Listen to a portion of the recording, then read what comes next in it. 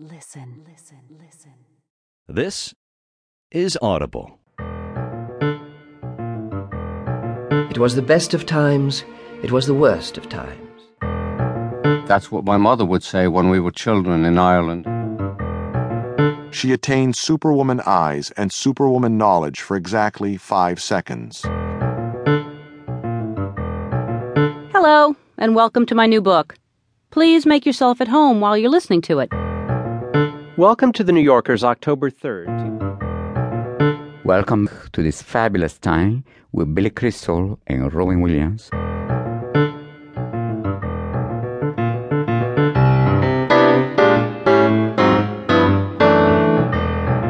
To be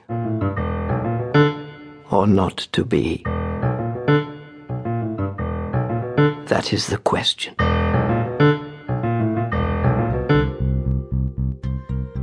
Welcome to This is Audible, where the ancient art of storytelling meets the cutting-edge technology of satellite radio and digital downloads. I'm Kim Alexander. Earth Day has rolled around again, and we're headed back to the land with mystery author Erica Spindler and her new thriller, Blood Vines. Winemaking Can Be Murder. Maggie Linton talks clean energy and the future of power with Fred Krupp and Marion Horn in Earth, the sequel. And meet the man behind the legend, Ozzy Osbourne, in his own words. I am Ozzy. And yes, you can understand him.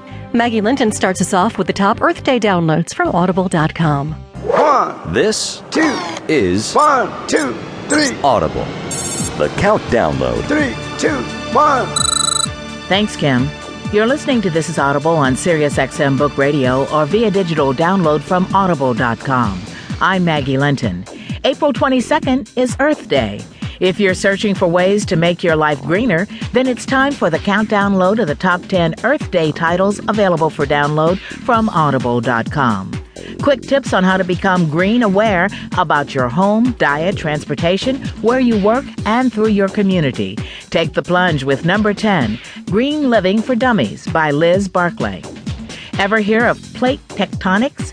Scientists consider it one of the great theories now being used to help study the reasons why the Earth has such violent storms. To learn more about plate shifting, try the 9th-ranked Furnace of Creation, Cradle of Destruction, Earthquakes, Volcanoes, and Tsunamis by Roy Chester.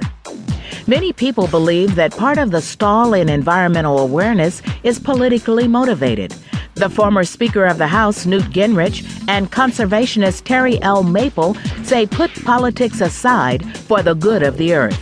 Hear their thoughts with number 8, A Contract with the Earth. In the last book before his death, explorer, filmmaker, activist, and diving pioneer Jacques Cousteau shared his vision for a better world.